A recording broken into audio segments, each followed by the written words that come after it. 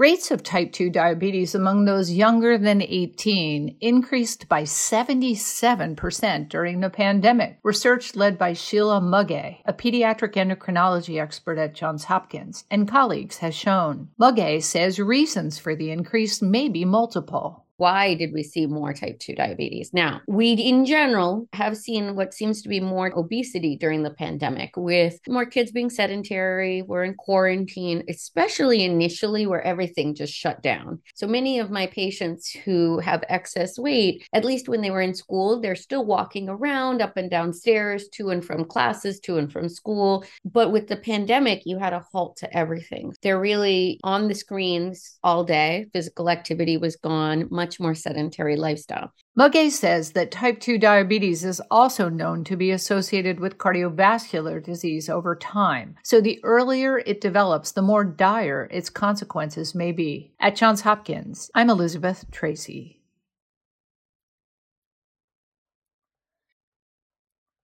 People who've had COVID-19 are at increased risk to develop type 2 diabetes, several studies have shown. Is the virus behind an observed increase in type 2 diabetes among kids? Sheila Mugge, a pediatric endocrinology expert at Johns Hopkins and one author of a study looking at this increase, comments.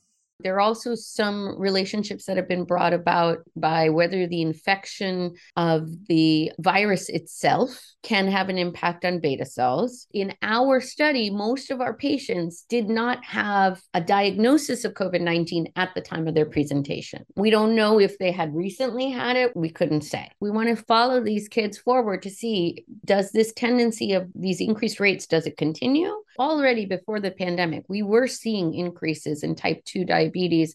Mugge says it's important to identify what's behind this increase so steps can be taken to intervene and hopefully reverse the condition. At Johns Hopkins, I'm Elizabeth Tracey. A 77% increase in type 2 diabetes among American young people has been seen during the pandemic. Johns Hopkins pediatric endocrinology expert Sheila Mugge and colleagues report. Mugge says while obesity and sedentary lifestyle are clearly involved, so are social factors. Youth onset diabetes is related to many social determinants of health. A lot of these kids were already marginalized, having a lot of both psychosocial stressors, economic stressors, and were disproportionately affected from the pandemic. So these kids had more food insecurity, had a lot of different issues going on. Is everything going to be reversed as the pandemic eases up? It's hard to know. Mugge says validating that type 2 diabetes is increasing in kids around the country will allow experts to develop a multifaceted approach to address it, including policy changes and provide social support. At Johns Hopkins, I'm Elizabeth Tracey. While the overall rate of type 2 diabetes has increased among U.S. youth during the pandemic, there are some surprising features of this increase. Sheila Mugge, a pediatric endocrinology expert at Johns Hopkins and one author of a study identifying the increase, explains. Pre-pandemic, type 2 diabetes during childhood usually affects more females than males. But during the pandemic, with that increase, it flipped to higher in male, lower in female. If a child is going to develop type 2 diabetes, it generally occurs during adolescence when you're going through puberty. And during adolescence, many boys are more physically active, often on sports teams and different sports after school. All of those were shut down during the pandemic.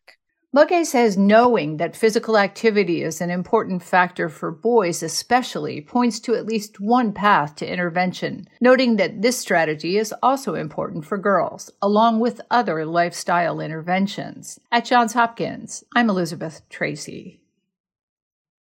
Many more kids have developed type 2 diabetes during the pandemic. Research by Johns Hopkins pediatric endocrinology expert Sheila Mugge and colleagues has shown. Mugge says getting the condition under control is paramount.